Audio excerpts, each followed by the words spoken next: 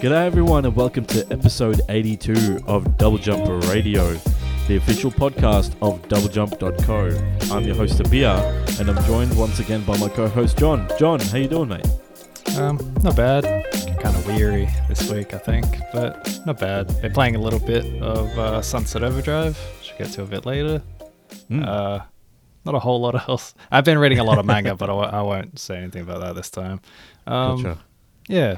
Otherwise, chill week, more or less. How about you? Ah, nice. Yeah, no, really haven't had the chance to play much. Played a little bit of Apex. The new season's kicked off yesterday, so I'm hoping to get some time with it this weekend.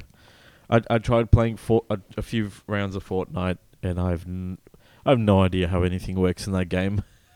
Yeah, there's a lot going on currently. Yeah, I feel like every time I log in, I'm bombarded with 8 new battle passes, and I don't know how the battle pass works, and I don't know which colors of weapons are stronger than what. When you say it like that, it's because I've been playing it for a second, and like I play it very regularly right now, and it's like it's like Fortnite's probably a good like start at the start of the season sort of game, because it's like definitely when it's like it's most plain. Because right now it's just a lot of stuff added in over time, but and it's like it does things like you don't have like a grenade slot, you don't have like a grenade button. You have to switch to like the grenade, and then you like a throwing item, then you throw it, and you can throw things that give you health, or you can throw things that give you like shields, or throw things that give you damage. Then I was like, because I tried Apex a few weeks ago. I was like, that uses a similar system though, doesn't it? You still have like it does. It does. I think I was thrown off by not being able to throw grenades instantly. Wait, does Fortnite have that? No. You're right about Fortnite. Like either way, I was just surprised Apex doesn't have like a grenade button as much.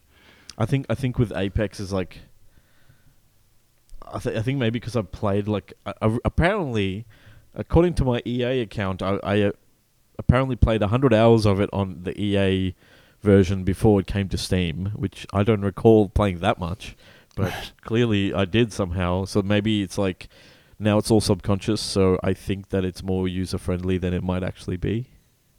Maybe. I would argue against that.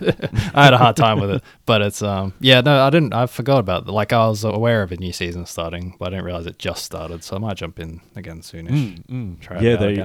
They did like a whole bunch of changes, and the new character they introduced in this season, his name's Ballistic, and his like special ability is that like he can carry 3 guns.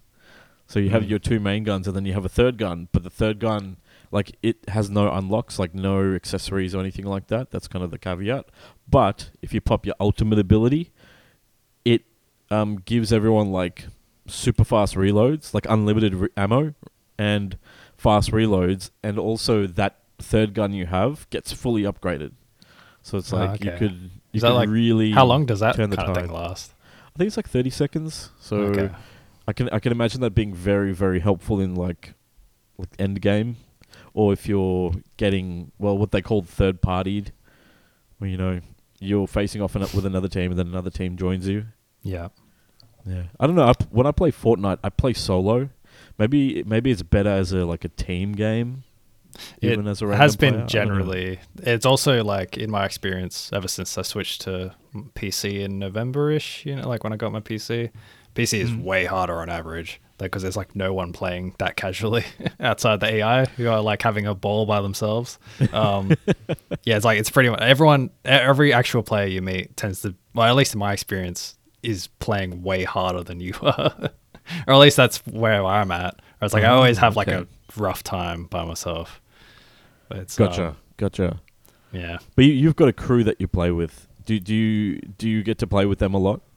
Yeah, pretty often nowadays. They play on consoles, so all the matchmaking is sort of like a bit nicer in that way. And it's like, because I'm not like amazing, like I'm probably a little, like having mouse control probably isn't the most even, but like we lose all the time anyway. So it's like, it's not like we're doing tremendously well.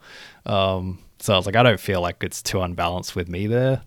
But it's like, I don't know. But it's like clearly mixed in with like, like if you play on console, at least when I first started playing, it's like there's clearly there's AI, but there's also like, I'm pretty sure you have, all the input based matchmaking is more obvious because everyone just has harder time aiming. Where like that's less true on mouse. This is like mouse with on PC where everyone just melts you almost instantly. It's like it's kind of Anyway, but that's like So it's I forget why I started talking about it exactly because you was like you didn't like it. You're playing solo. That's right. That's the thing. So maybe I should be playing team games. Maybe that'll be better. I'll try that. Yeah. You got Apex to play though. Yeah, apparently. I don't know. I keep doing this thing where I just keep hopping from game to game. Like I'm like a lost puppy or something, trying to find my group. Yeah. Like I don't know. I'm just trying to find the multiplayer shooter that'll fulfill my needs. But I don't know. It's like I'll hop from Halo, like because obviously I played Destiny for a while, but then I just can't deal with their kind of. I can't deal with the model of like releasing half-baked content and then doing a lot of busy work just to keep up with the power requirements and things like that. So I'm just like, okay, I like Halo, but it needs more content. And then Fortnite is like so like I don't know. I logged in and I picked up the attack gear from Attack on Titan. It's like, man, how is this in this game? Yeah, they did a good job of that one as well, but it's like it's kind of complex for how it works. Like it took me a second to realize how just how to play it normally because there's a few items like that one, and that one's like I don't know. And it's like now they got lightsabers that have different force powers. Like there's a lot of layered mechanics right now, so it isn't a nice time to learn it probably. Yeah, and I feel like if I watch a video on how to play tips for Fortnite or how to play Fortnite. Unless it came out this week, it's probably out of date. Maybe. That's how I feel. Yeah. Enough talking about how this old man is struggling to play with these newfangled games. How about we talk about some of the big news over this past week?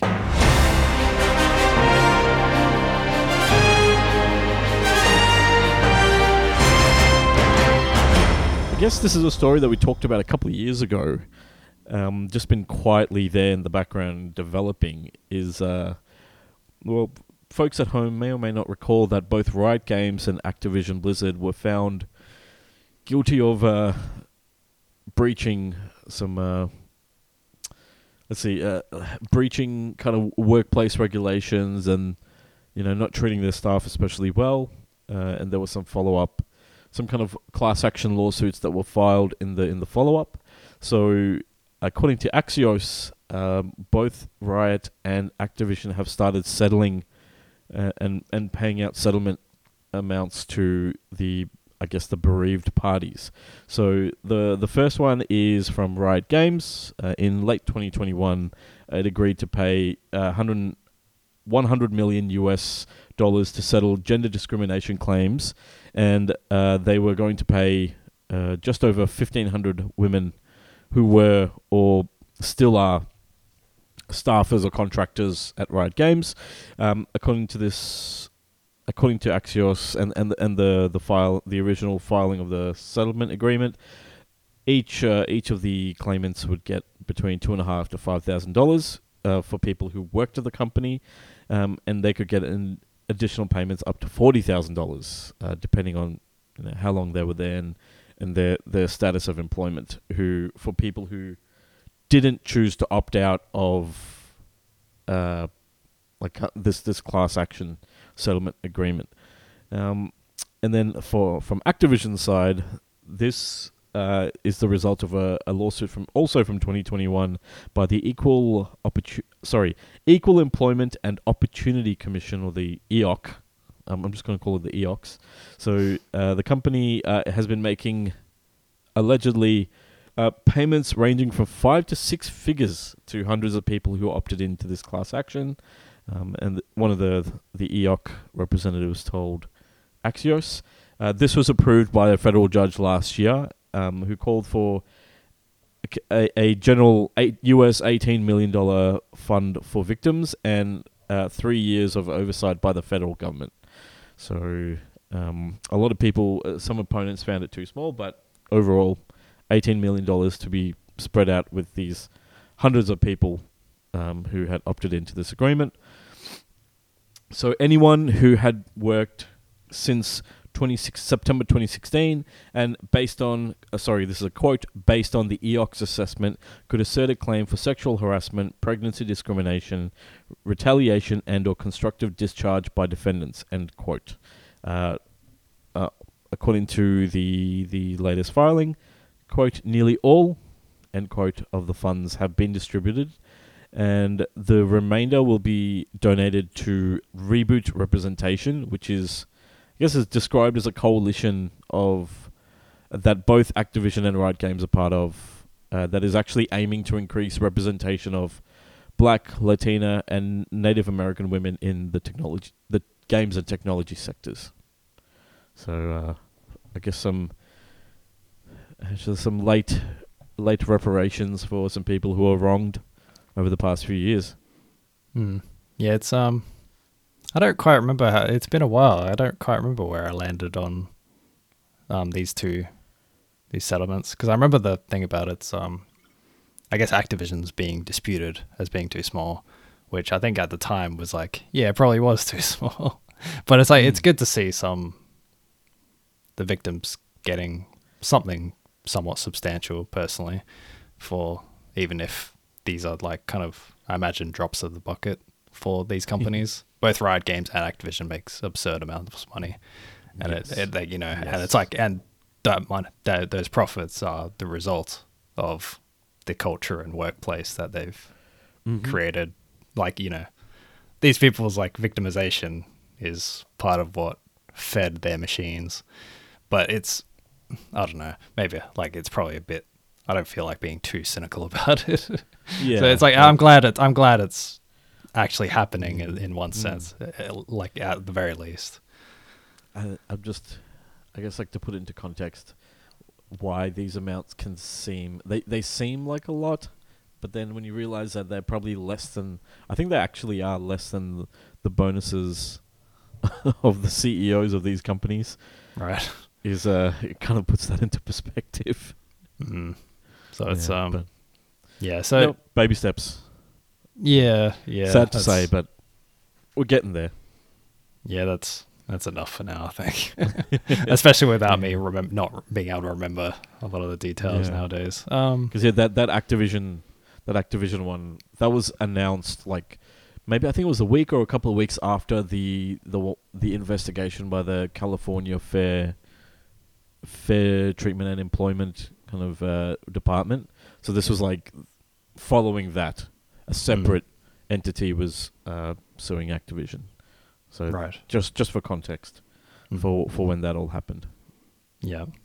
Speaking of ABK, small update on the CMA's ruling, which like kind of blocked the Microsoft Activision Blizzard King merging. Or acquisition? Yeah, it was acquisition, wasn't it? Yes. Yeah, anyway, they've kind of hired their lawyers, both of them. So ABK is apparently reported by Eurogamer, which was itself reporting from Foss Patents' Florian Mueller. It's apparently ABK has hired the ultra-high-profile lawyer Lord David Panic KC. He will lead the company's appeal against the CMA, against this merger with Microsoft, and citing a reliable source with connections to the legal community. So he's has like a very prestigious, in one word, client list. So includes the Queen, former Queen Elizabeth II, former Prime Minister Boris Johnson, Manchester City, the football club, and former BBC Director General Mark Thompson. So he's been around in terms of just very public clients. Microsoft has also hired their own, Daniel Beard KC, described as, quote, one of the bar's leading specialists in competition, EU, regulatory, and public law, which sounds like what you want. So the big guns. So it sounds like ABK and Microsoft individually have kind of hired the best they could get for this situation that could result in, changing of hands of billions and billions of dollars. So not a surprise, but stuff's moving quickly-ish. I imagine they already had stuff like this in plans, but I mean, to be fair, Queen Elizabeth doesn't need a lawyer anymore, so he had some time on his plate back in his calendar. Yeah, she's doing great. After that, otherwise, another small update with not many details. Apparently, sources in the EU Commission or around it, whatever. This is a report from Reuters.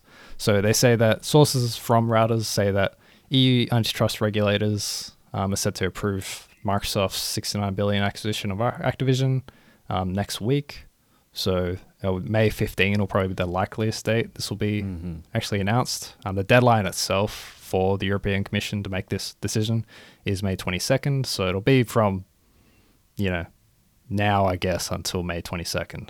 That would be like when the decision could be made regardless. But yeah, so it sounds like it's going to happen, but hopefully that's kind of it's blocked again, personally. Yeah. That's what I would like to see, because that's kind of what happened with the UK. I mean, it's not the same thing, but that was like the news about, which, I was just wrong in stating that it seemed like UK was just saying that, we're okay with all the COD stuff, or something like, I don't know. They were saying like they had accepted one aspect of the deal, and then they came back and said, we're blocking this other aspect though. So, but it's not the same situation, but I'm still hoping it happens. Yeah. Yes, but that's kind of the latest on ABK and Microsoft for this week, I think. Yeah. Or kind of. We've got a little bit more news from at least the Microsoft side of things. Yeah. Especially with regard to our last week's hot topic, which was Redfall. Which I'm kind of, I found this interesting to read these quotes. So Phil Spencer was like, recently, basically on the day we recorded the last podcast, so it's been a second-ish. Phil Spencer, was he like president or leader or whatever? He's head of gaming at Microsoft. Head of gaming, okay. Yeah, he was formerly the head of Xbox. Now that's the one head I was of remembering. gaming. Right. Yeah. Okay. So he was on the Kinda Funny Games Xcast, like their podcast series. He had an interview with them. Said that. Said a few things. So one, he said that critical response to Redfall was, quote, significantly lower than Microsoft's internal reviews of the game, which are wild to me. It's hard to imagine that being true, but I guess that kind of had to be. I think there's a quote there, but I won't go into it.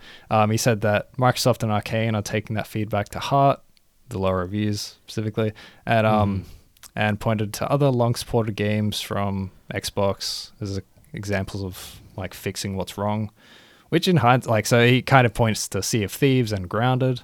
He also mentions that, quote, but I also know these games are $70 American. That's a lot more money here. And I'm going to take full responsibility for a game that needs to be great. I was like, him pointing out where it's like, yeah, we always fix the games we make wrong. It's like, man, you guys do that a lot in hindsight. Yeah. I don't think of that as much as I maybe should. Because like, it's funny, Sea of Thieves and Grounded are actually like, very deliberately the best examples of that. Because I don't think Grounded came out rough. It came, early access, I think. Like, and then they've added more and more to it. And Sea of Thieves has been like this long service game where it also made sense to be what it is. But it's like Halo Infinite. And like Halo, like if you think about it, like you had the entire Xbox One debacle. That was the thing. Then you had Halo Master Chief Collection. Then you had Forza Motorsports 7. Obviously you had Sea of Thieves, Grounded. Halo Infinite again. Like there haven't been that many tentpole releases that are Xbox or Microsoft exclusives to actually make a list from, and then the vast majority of them have had issues plagued them for months or years in the case of something like a Halo. I guess they're like service games in particular, which I guess kind of makes sense in one sense that they'll come out in a certain type of state that could, well, sort of, I don't know. The Master Chief Collection was really bad, and it's still got issues, I think, but it's mostly okay, but it's taken a long time to get there. And then I think what was the other one I mentioned? was like, well, there's Forza as well, because like the monetization, that was like a huge thing. People did not like the progression system, the monetization being really aggressive. Like Halo Infinite, I mean, it's still kind of an ongoing concern for Microsoft to get that sorted, especially with a lot of senior people leaving. Yeah. Especially the guy who knows everything about the engine that game uses. Yeah, it's a lot of a lot of concerns from the outside. Yeah. Spencer was also asked about why Redfall didn't get delayed further. So this was like as I remember, it already was delayed at least once publicly. So, but he was asked about, why didn't you delay it to a point where it could be good, basically.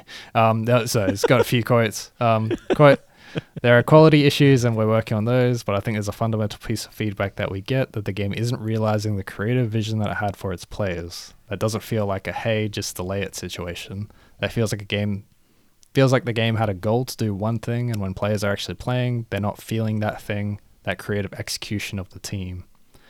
He kind of goes on and says, quote, when a game needs to be delayed, what we did with Starfield, what we did with Halo, what we did with Redfall, because the production timeline is saying we have this vision and our production timelines don't get us to the completion of that vision, we do delay games.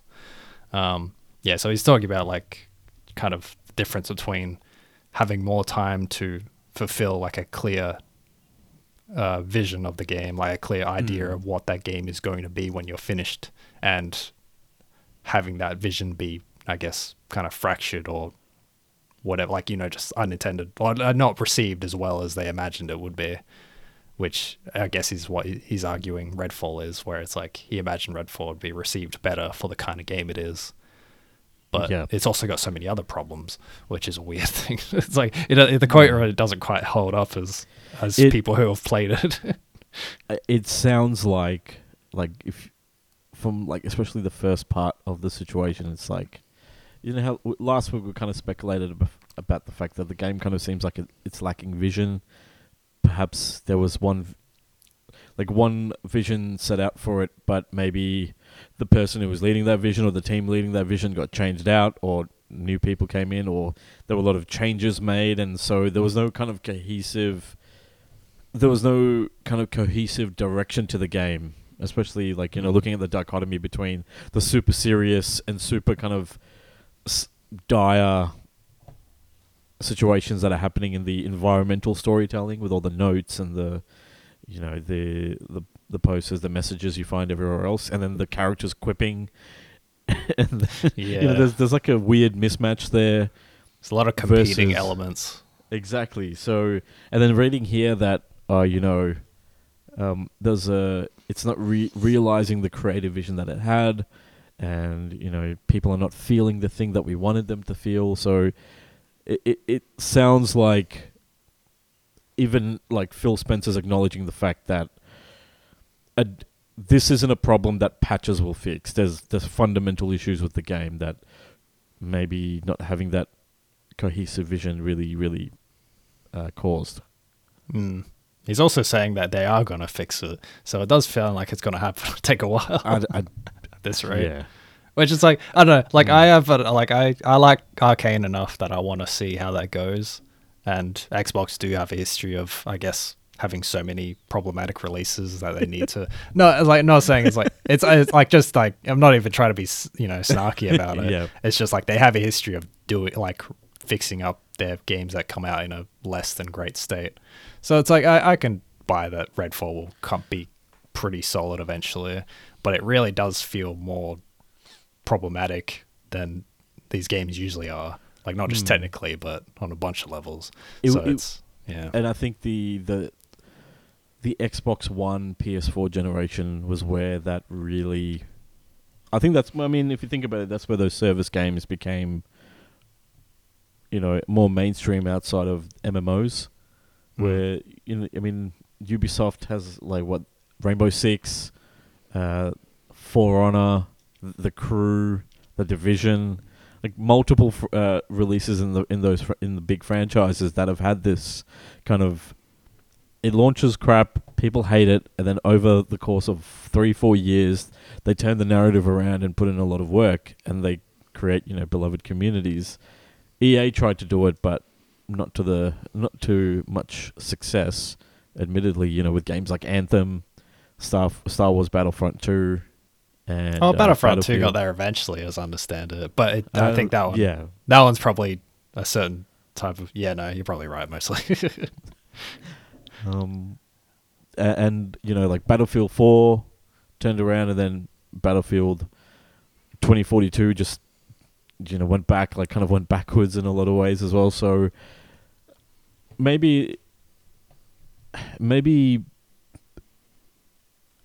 those, like, I think when is the market going to correct itself, and maybe players are just going to be like, you know what, we're not gonna play this game early because we know that it's going to launch broken. Like, I wonder when that'll shift, if ever.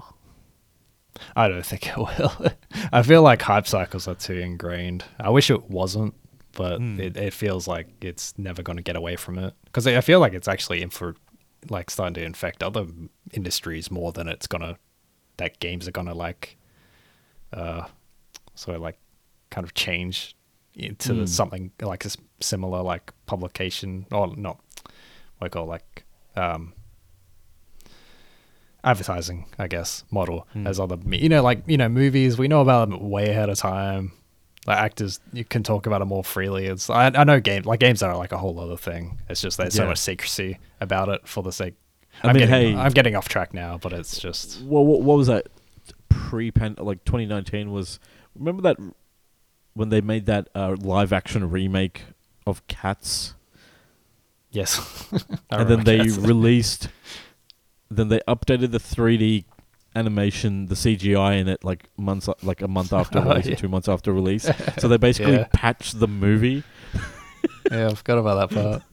So, we're already there with movies, and that's true. There are also examples of Marvel or Disney, or even Netflix, like going back and editing shows from the first, like say the first week of release, or later on when there's like something discovered, like a bloop, like a mistake or something offensive. So there are examples of, the bad part of gaming getting emulated by other mediums.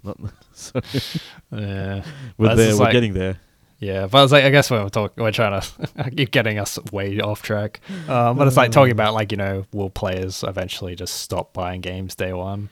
And it's like, I think with the price up, the price being increased for day one games, like here it's so much now generally, and it's like that's definitely doesn't help, especially as buying stuff digitally on PS5 personally.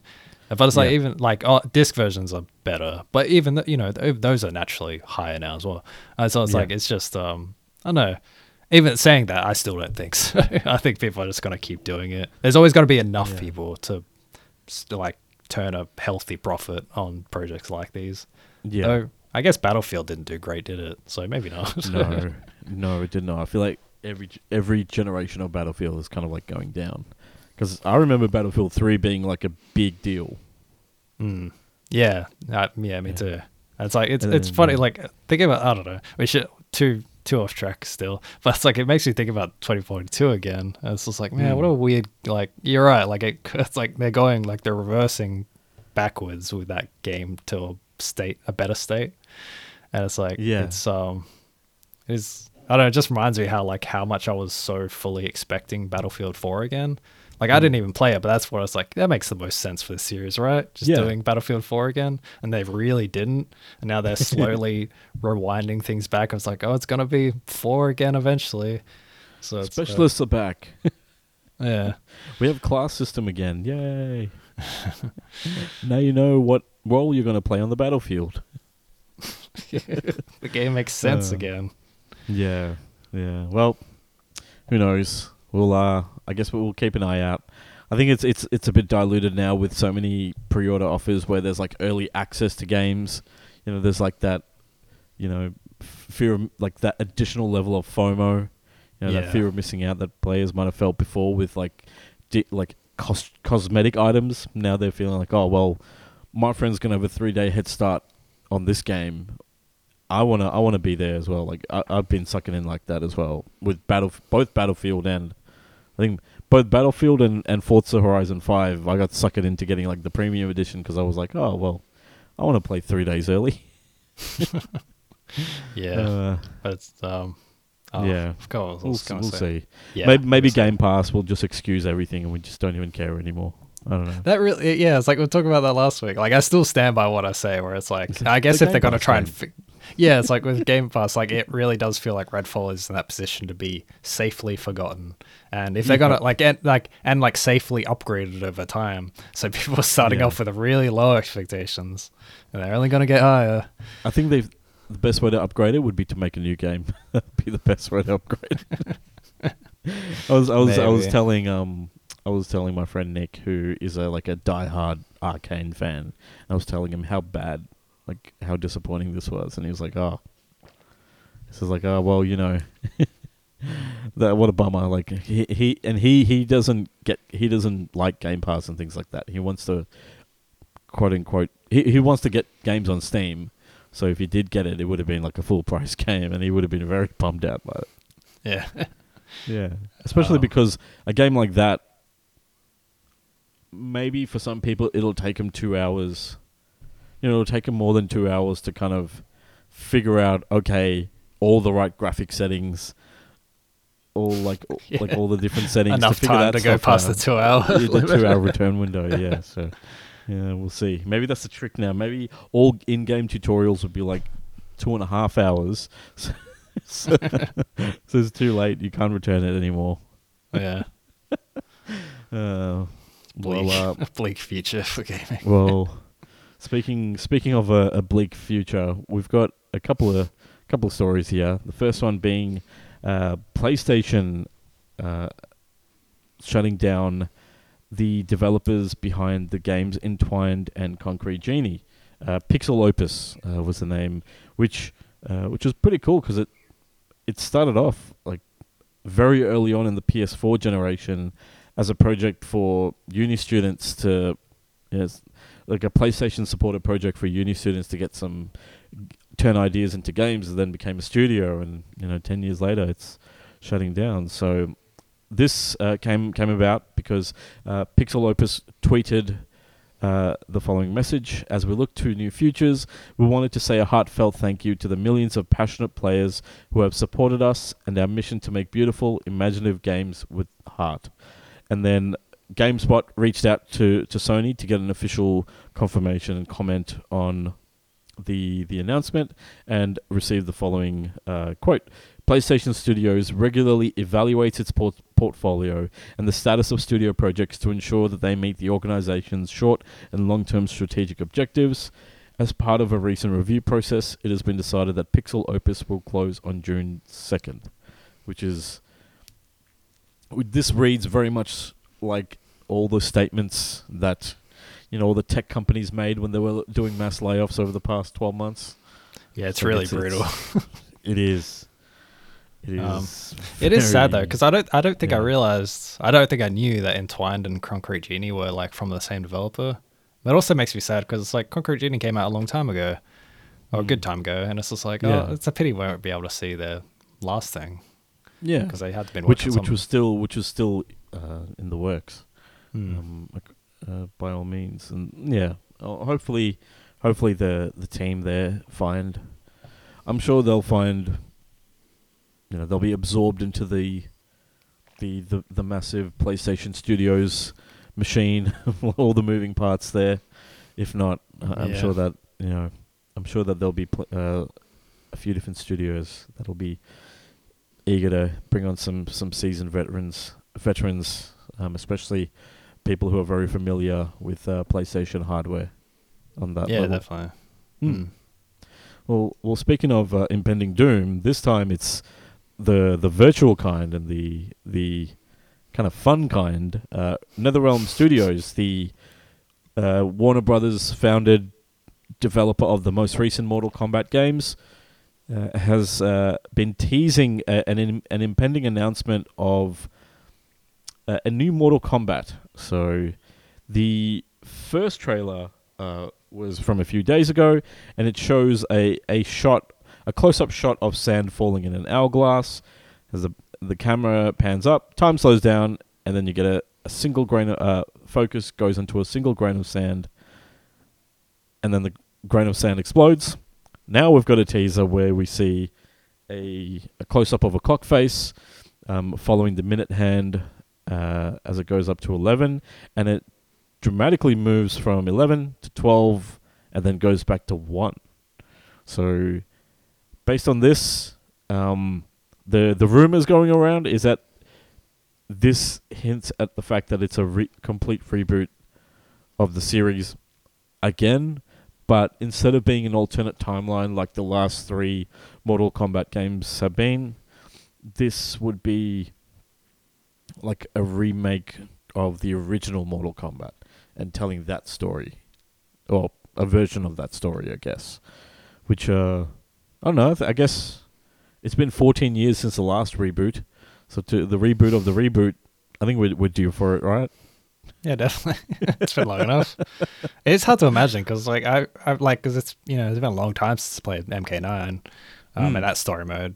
But it's just like I remember it was like the first cinematic story mode for one of these things. Like it was it's like almost solely responsible for Mortal Kombat and being a thing, and like even fighting games be having like the expectations of story modes like that in a bad way, almost honestly, because most of them are kind of rough. But it's like most of them are just movies now. So, but like MK9 was kind of neat because it was like almost like a, actually tough, like set difficulty arcade mode, which is like really like it was really hard to actually win it, especially as someone who's not great at video games. But it also just kind of because it's all AI, it can cheat on you sometimes. So it's just like but it's just like a cool thing. Anyway, it does make me think. It's like I feel like I have a good enough memory of 9 that I don't need another one. I don't need a shinier recreation with less interesting gameplay. Yeah, because then they had 9, which was a different timeline to the original Mortal Kombat games. Like the beginning of 9 directly references the events of, I think it was Mortal Kombat Armageddon, which is the last one that came out. I think it was on the Wii. It was like that gen, like PS2 like and Deadly Annihilation. No, Annihilation, Deadly Alliance, and there was like another one that were like pretty much the same game with like new characters. Oh, okay, because I remember Armageddon. Like, I don't think I ever played any of the old ones, to be honest. But I know Armageddon has like 100 characters in it, and they're all the same, or a bunch of them are the same. That was a complete, like, just chuck anything. I think it just went off the rails. And then Mortal Kombat 10 introduced the combat kids.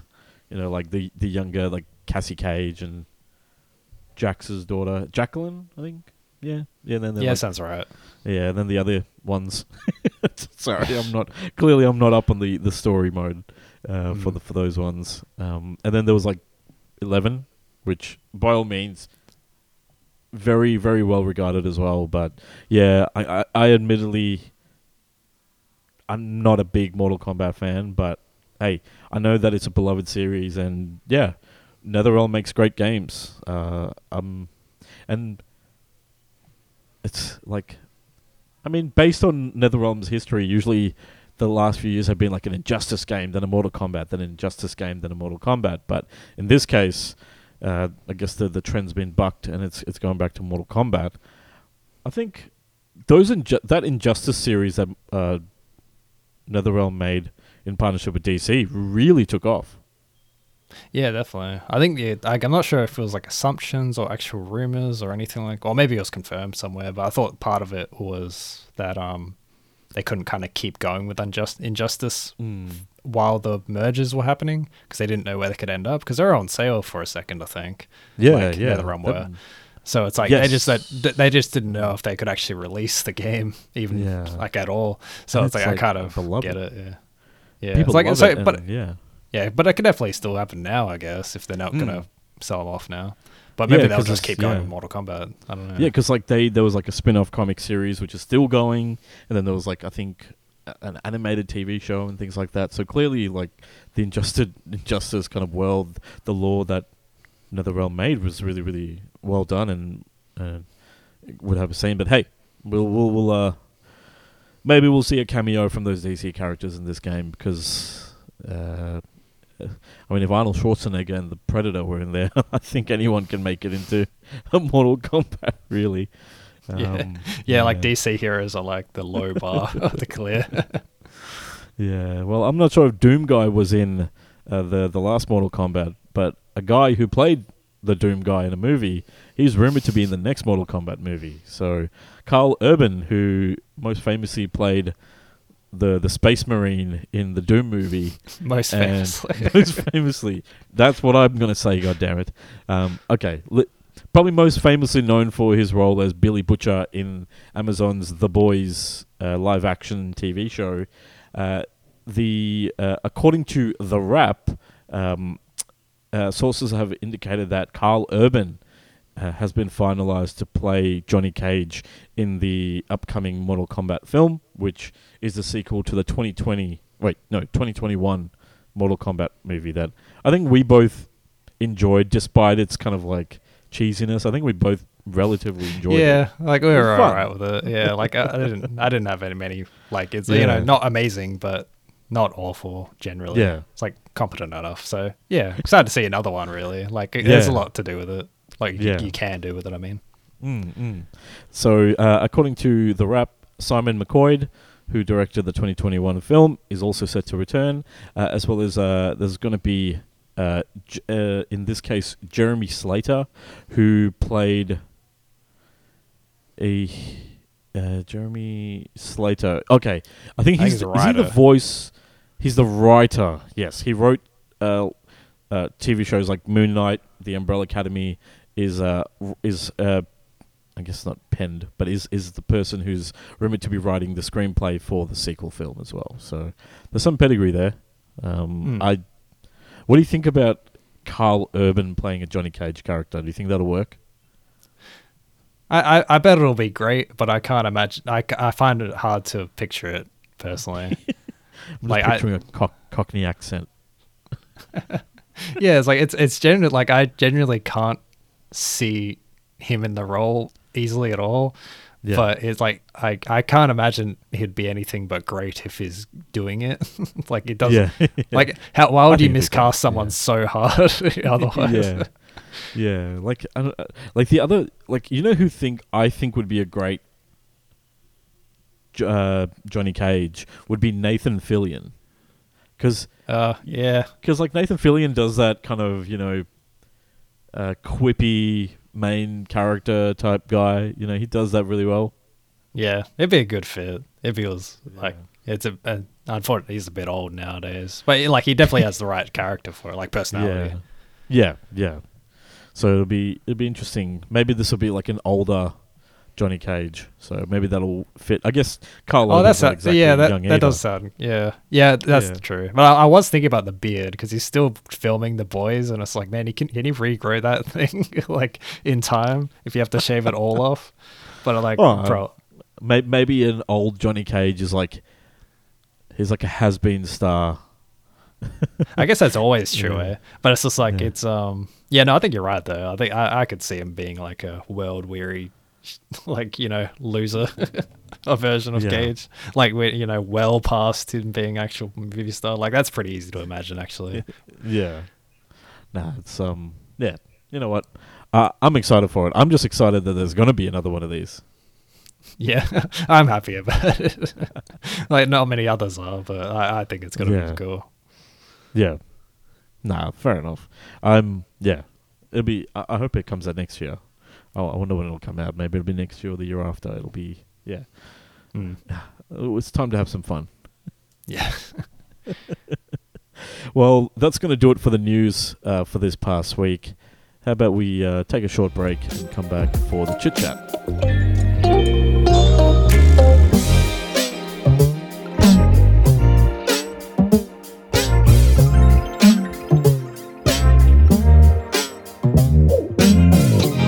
So I was fortunate enough to watch Guardians of the Galaxy Volume 3 over the weekend.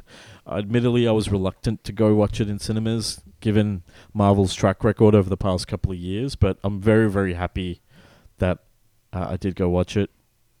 As folks at home, and John, you've seen pretty much everyone online talking about is very emotional. This movie, I thought it was like the best mix of comedy, action, emotion, and character development that of the three movies, and it really gets that Marvel formula right in the way of how it all comes together.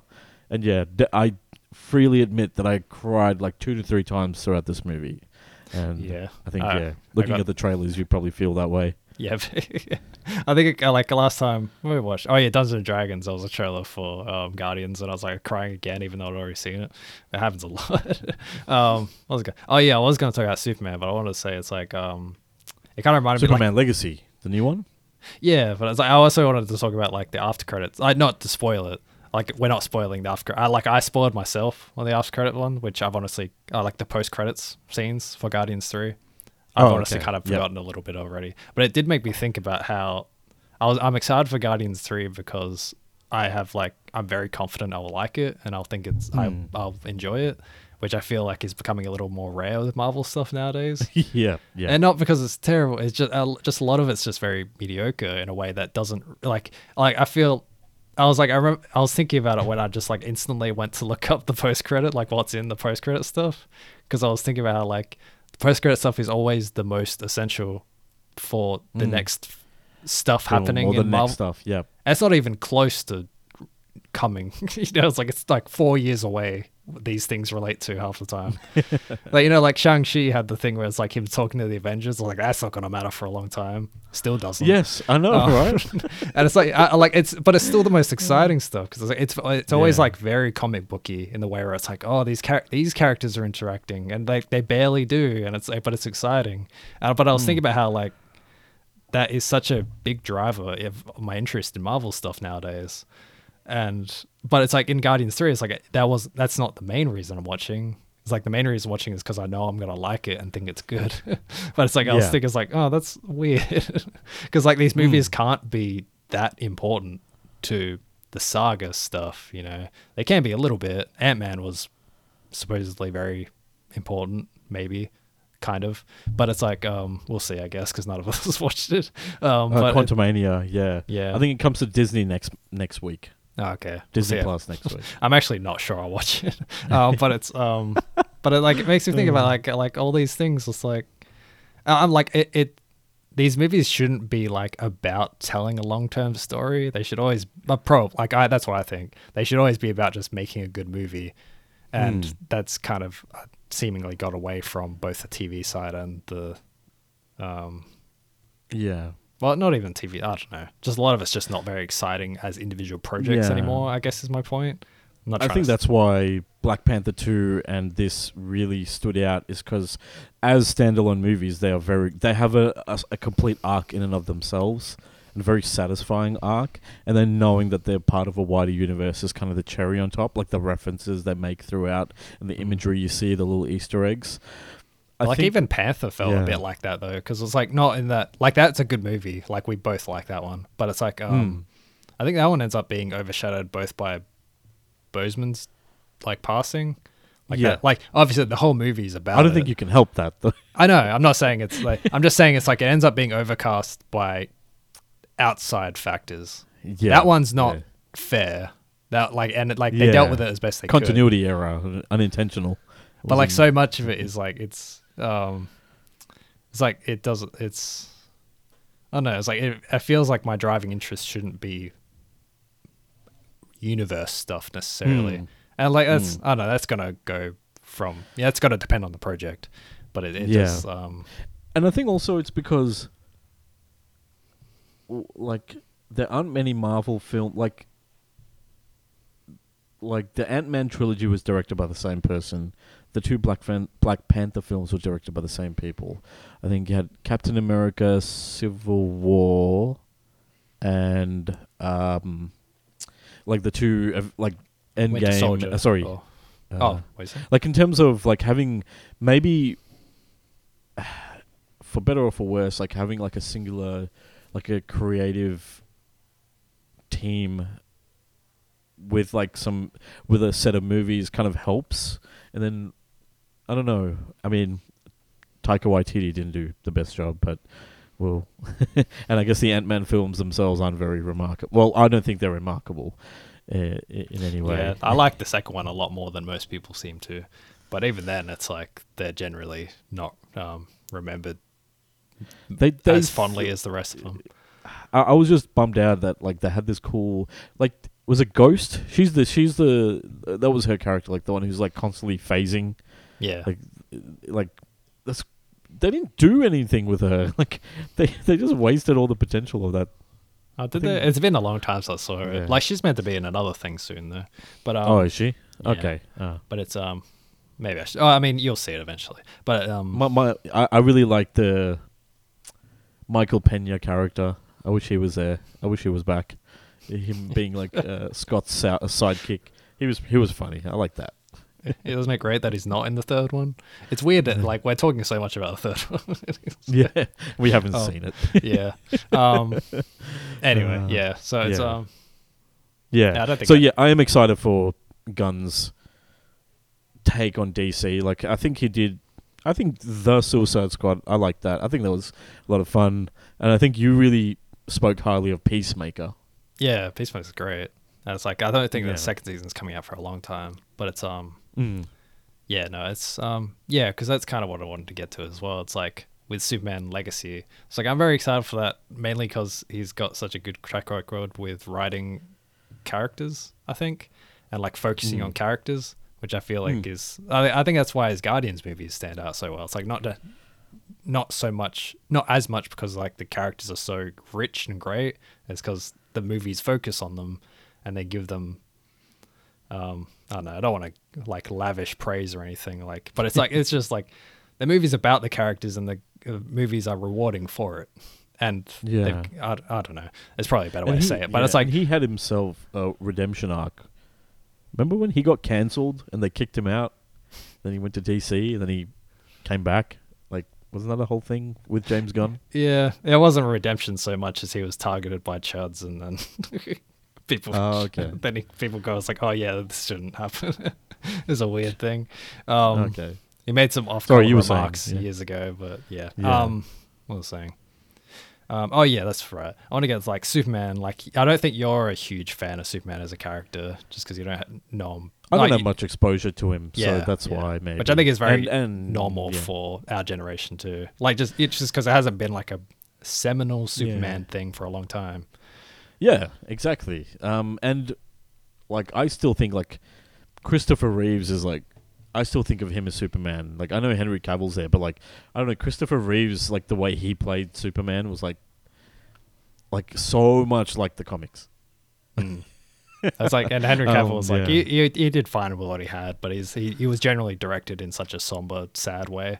Yeah, it's like sad boy Superman. Like, it's just like, and maybe the thing is like with DC is because like if everyone's a god, then the stakes don't seem that high compared to like. You know, Marvel, a lot of the people are just like, you know, they were normal people who became heroes through some tragedy or some sort of experiment or something. So maybe there's like something inherent there where I'm like, I don't know. But it's like the thing with Superman is like it's such a character centric. I mean, you say that about any character, I suppose, but it's like Batman's easy to get by because of the style and the plotting, and just you can do a lot with Batman before you kind of run into problems with Bruce Wayne depictions or anything. Like, you can make a good, I don't know, I'm probably rambling in a way that is hard to understand nowadays, but it's like right now. But with Superman, it's like everything about stories involving Superman have to center around his like internal conflict as like a human versus an alien. Like, you know, the idea that he is Superman and Clark Kent is the disguise, rather than vice versa, which is normal. And like, you know, like the idea, there's like a lot going on with Superman as a character. We didn't get pretty much any Clark Kent. Yeah, it's like I'm always a little sad when people say it's like, oh, who would buy that? He's, you know, he puts on glasses and people don't buy him, and it's because like I really love I love that disguise so much because he just like slumps his shoulders and like no one would think to. Who would think of this nerd as Superman? Is the idea. It's great. Henry Cavill's Clark Kent wasn't like that.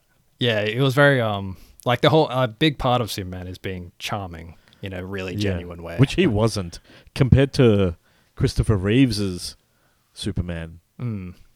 It's like He it's actually, because he I like put in a lot more of that dichotomy. Yeah, But definitely. He put in a lot of effort to create that dichotomy, and there was a lot of like kind of playing off, like, you know, with the facial expressions, with his body language, and, you know, the way he changed his voice and things like that. That I don't think Henry Cavill did. yeah, not really. It's like the Snyder movies are a lot like that. There's just not a whole lot of charm to it, I think. But No. these discussions are 6 years old or so. Yeah. Well, I wanted to ask. So, the Flash that's coming out. So the Flash movie, that is technically a reset of the DCEU, right? Kind of. Is that what he said? That's the way he pitched it. I think it's like being James sort Gunn of did. like, I'm not going to say I'm following along the most closely, but it's like my understanding of it is that they kind of like keep reframing that movie a little bit publicly. So it's like it started off as one thing, like it's still the same movie, but I think they're trying. It's like they've kind of rebooting the whole DC, like, you know, a movie TV universe. They're kind of approaching, like they're, you know, discussing it differently for audiences, where it's like this is what you should be taking away from it, and less this. So I don't know. Gotcha. It basically is what you just said. Like there's not much of a difference. It's more about like how much you should expect the people in that movie to keep coming back, which I think was probably a much, you know, because there's like a version of Supergirl in that movie who looks really cool based on what we've seen of her. But I think the idea is that she's probably not coming back, but before where she was probably going to be a bigger like part of this DC landscape, etc. Yeah. But I'm not sure though. That's what. I think it was just like with the Snyderverse, like it was kind of like just like trying to find these side characters just to fill in a roster rather than actually trying to tell a compelling story and building them up. Which I'm hoping that the Gunniverse, whatever we're gonna call it, will do a better job.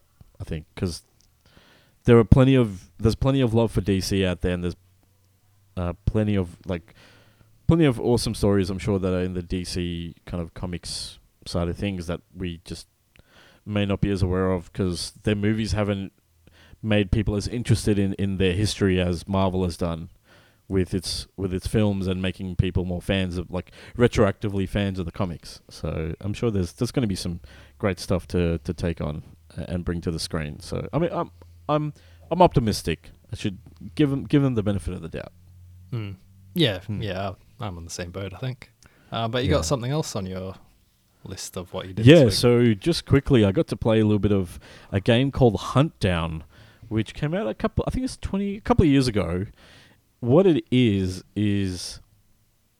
it's a side-scrolling shooter, sort of like the original Duke Nukem games, and it's got like a pixel art style. It's got like a full-on 80s, like very cheesy 80s kind of aesthetic. Essentially, you play as one of 3 bounty hunters, and each level you've got a bounty where you're basically mowing through hordes of street thugs, and they got Cockney accents with like pink mohawks and chains and stuff, like kind of that very stereotypical, like what 80s movies called punks or like ruffians or whatever. So it kind of goes off that 80s like B-grade action film kind of vibe and carries it through. But the artwork is phenomenal. Like it really captures the look of, like, I guess 90s. It's like the quality's in between. It's probably like in between. It's better than like what you would have seen on like a Sega or a Nintendo console back then. It probably would have been like, it's like in between the quality of an arcade and a PC release. Like very pixel, lots of colors, lots of detail, really good, like basically cinematics made using like kind of still images and things like that. So it's got a really cool vibe. It's a lot of fun. The boss, there's really nice puns for like the bosses and the characters. Like one of the characters, her name is Anna and her surname is Conda, and it's just a fun game to play. I think it's like $20 on Steam or something. So it's not that much now, but I definitely I think we played like the first 3-4 levels. Like it was me and my friend passing it back and forth, and we had a lot of fun just talking and just playing through it. It's it's what, Teenage Mutant Ninja Turtles Shredder's Revenge like kind of evokes that feeling of like that nostalgia of playing, shoot 'em ups and beat 'em ups like that. It really captures that as well. So I was very pleasantly surprised. It makes me think a bit of Narc. I think that's what it's called. Yes, that old game. Yeah. Yes, I remember that one. It's like a dude in a motorcycle helmet just destroying local poor, helpless people. Oh yeah, like it did that. Yes. That's right. It's like an anti-drug game. Like this makes sense. It does. I can see that. It reminds me of some like there was in that one of those like Capcom like brawler collections, like Final Fight or something. A little bit. There was another one that was like kind of cyberpunky. I forget the name of it now. Anyway, yeah, it does look really nice though. It always goes for and there's stuff like that. Is it Commando? One of those games. A Commando game. I don't know what those. I'm trying to think of the game. It's not Commando. I think it's got another name. No, I'm totally blanking on it. But there was some game like it's very reminiscent. I think as soon as you see it, you'll kind of know. Yeah, you'll know what it's about. Yeah. Well, that's what I've been watching and playing. John, we talked a little bit about Microsoft and the bad times of the Xbox One launch, but there was actually some. As I fondly remember this game as being like a really awesome kind of surprise. So you've been playing some Sunset Overdrive. Yes, the Xbox One exclusive-ish, because it's on PC as well, which is where I'm playing it. But it's Game Pass. Yes, I've been like I didn't. Yeah, it's like part of it is like it's a good follow up to playing Ratchet and Clank because it's Insomniac again. During their like experimental phase they had when they left PlayStation for a second and then they went back and got bought. It's like it's very. They left the home. They had to go find themselves.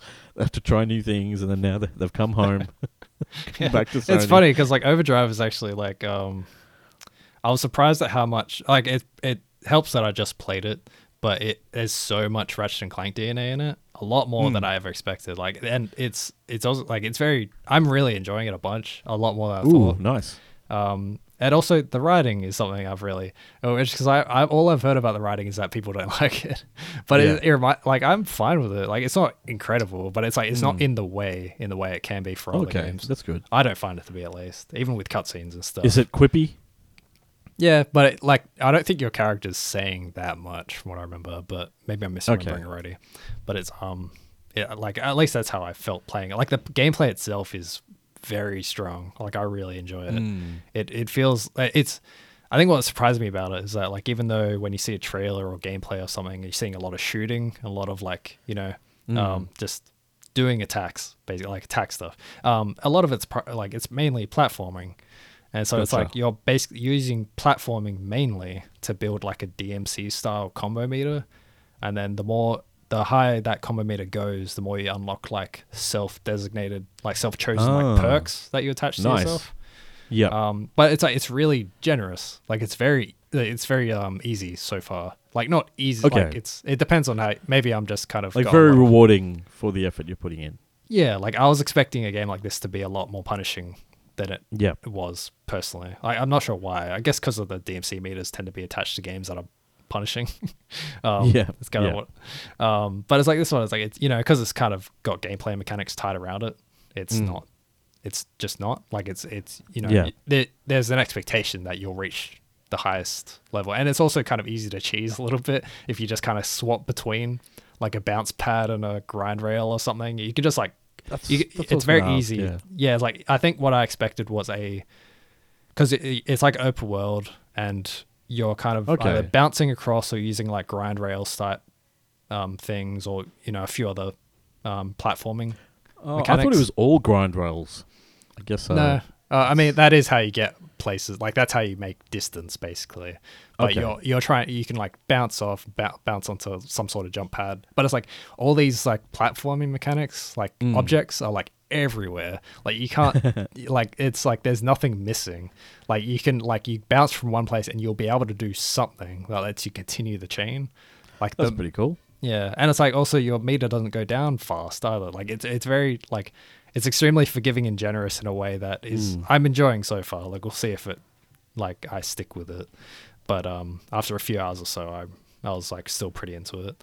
It reminds me a lot of Saints Row tonally, like talking about the writing earlier. Okay. It's like because like I brought up Saints Row 3 a few months back. Yeah, because it has factions, right? Oh, kind of. It's not really. I remember that kind of I remember that being a thing of like the trailers. They introduced kind of like these characters, like they lead like this faction of like stereotype of like They might be. There are kind of. They're just not really like competing as much. Oh, okay. There's more that there's a couple of enemy types that are technically their own orgs, I guess, and then there's other like NPC groups. And so far, I haven't seen much of either. But there's that's as much as I've seen so far. Yeah, but it's but that's kind of what I wanted to get back to as well. It's like all the Ratchet and Clank DNA, because like Ratchet and Clank is like it's morphed, as I was talking about last time. It's like it's mostly a shooter nowadays, but it's still got a lot of platforming elements. And this one is like mostly platforming. Like a lot of the gunplay stuff is like the aiming of it is somewhat automated. Like you can't just like shoot and expect to hit something without trying a little bit. But you don't have to do much because it's like mostly about traversal. Like shooting is just kind of like it's like you cashing in your platforming like smoothness. It's like you know if you're trying to get your meters higher, like your combo of platforming higher, and shooting enemies adds to it. But it's more about you're trying to keep yourself constantly on the move and dealing with enemies like sort of like a what's the word? It's something you have to do, but it's not like depending on the quest and like the mission you're doing. So there's like some like what do you call it? Like tower defensey stuff as well, which felt really out of place. But when I'm talking about it now, it's like it makes more sense to have modes like that really push you to interact with enemies, because otherwise you don't have to outside of missions that much. Okay. Like, which is another thing that's kind of just like very breezy as a game, is that you're not really like, so far again it's just kind of easy in the same way a Ratchet and Clank game, a modern one at least, is kind of easy. It just doesn't I don't know. I'm not sure how much more I have to say about it actually. It's just like you're enjoying it. Yeah, like I was able to tinker with the settings a bit because as a PC game, it doesn't have too many technical ones. Yeah. So I had to tinker with the NVIDIA like overlaid settings to try and get something out of it. Because the one thing is weird is that it doesn't have much anti-aliasing, like almost none. So so I had to try and do something with that. That's very of that generation. But it's not even that old, is it? It's like 10 years old, maybe. Yeah, but that's ancient, and that's like two versions of Unreal Engine now. Yeah, that's fair. But it's but I was just surprised at how much of an Insomniac game it felt like, which I guess shouldn't be. But it's like it felt like they were trying something different, like they were kind of having this like edgier, sarcastic tone to the game with like human characters, which they haven't done for a while either. Like the Saints Row style, like that's what it reminded me of at least. Like a lot of like fourth wall breaking stuff too. And it's apparently I was going to say just before you move on, the PC version came out 4 years later. So the PC version came out in 2018 and was made by a different developer. Oh, okay. It is a good port otherwise. Like it runs very smoothly on my rig. I mean, it should really. It's old, but it's like it's never know with games. You never know. Yeah. I was saying. Yeah. So it's like it's yeah, that's right. Like Insomniac, like it really feels like one of their games in a way that I wasn't expecting it to. Like I was expecting it to feel more diverse and distinct from their previous stuff, and really it's just more of it's like they took a lot of the like nuts and bolts of Ratchet and Clank and just like their history as a studio so far, and when it's like we want to make this game, but it ends up just being a lot of the same ingredients as Ratchet and Clank, which I'm not complaining about. Like it's a different game, but it's I'm surprised at how familiar it feels. In a way, I guess that makes me happy as well, because like I just like their games a lot anyway. But it's I've only ever finished one of their games, and that was Resistance: Fall of Man. You know, the quintessential, the emblematic game. Yeah, of Insomniac. I thought you were gonna say Nah, Spider-Man yeah. or something. Actually, No, I've got that wish listed. I think when Spider-Man goes on sale on PC, I'll probably pick it up. right? Yeah, That's, especially because like I think number 2's coming out soon. So yeah, yeah. Actors keep leaking when it's coming. I think it's coming in September, but we're not meant to know yet. Yeah. Nah, thanks, man. That's. I'm glad that you're enjoying it so far. Yeah, me too. Yeah. I'm happy I'm enjoying it. Like I wasn't sure what to expect from it, to be honest. Definitely was a massive surprise when because it was announced in 2013. I think it was because like that was like peak brown and grey shooter. Like, you know, Battlefield was very like grey and muted, and then Gears of War and I guess Halo had some color in it, but I think Halo Reach was like the one that came out at that time, which was very like bleak, and then this game comes out of nowhere and is like full of color and everything. It was definitely a change of pace. I want to look up the the industry. game. Hang on, because I was thinking it's like they made this, and then I think they made Fuse with EA afterwards. Fuse was before this, I believe. Was it? I thought it was after. Fuse was PS3, like very late PS3, Xbox 360. Okay. Because that was a very boring like. Yeah, that was. You're right. It's a year up. Yeah, it was a year before. That's okay, that makes sense. That was kind of like forgotten. Yeah, so they went out and to experiment with Fuse, Sunset Overdrive, then they gave up and came back. No, they made some other stuff. They made Song of the Deep, which I forgot about. Oh, what? It's like a small submarine game, and then they made a Edge of Nowhere, which is a VR game. Oh. I think I had another. Yeah, Stormland was a VR game too. Yeah, that had a little bit, I guess. More than I thought, actually. But it's crazy. Yeah. Anyway, won't be saying that anymore. Probably. Just more Marvel. Fair enough. Yeah, well, I think that's going to do it. I think that's going to do it for the chit chat section for this past week. Yeah. It's a good mix of stuff. Hopefully, I'll have some more to report on the new season of Apex Legends next week. So I'll be keen to report on that. I may have watched Ant-Man by that time, but okay. maybe we'll I don't know, maybe we'll watch it later in the month and we'll talk about it in a later episode because I don't know. Oh no, I was like, I'm happy to hear about it. I just like laughing about it. Laughing at it. Yeah, that's true.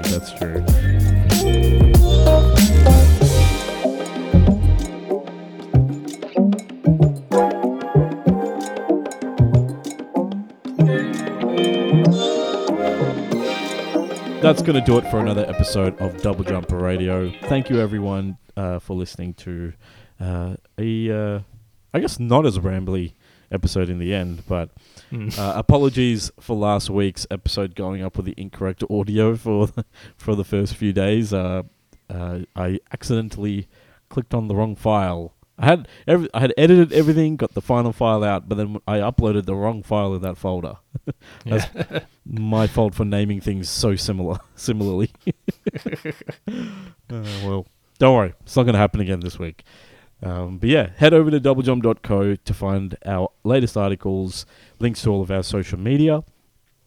John, thank you once again. Always a pleasure catching up with you every week. Thank you, Abir. Good chatting again. Yeah, let's find out what other esoteric, like what kind of out of left field game you'll be bringing up next week. Yeah, I've probably got something. I got Beacon Pines installed. Maybe that one. Okay, we'll put that on the catalog for next week. On the playbill for next week. Actually, make me play it too. Well, that's going to do it for another episode of Double Jump Radio. So until next time, everyone, look out for one another. Peace. Bye.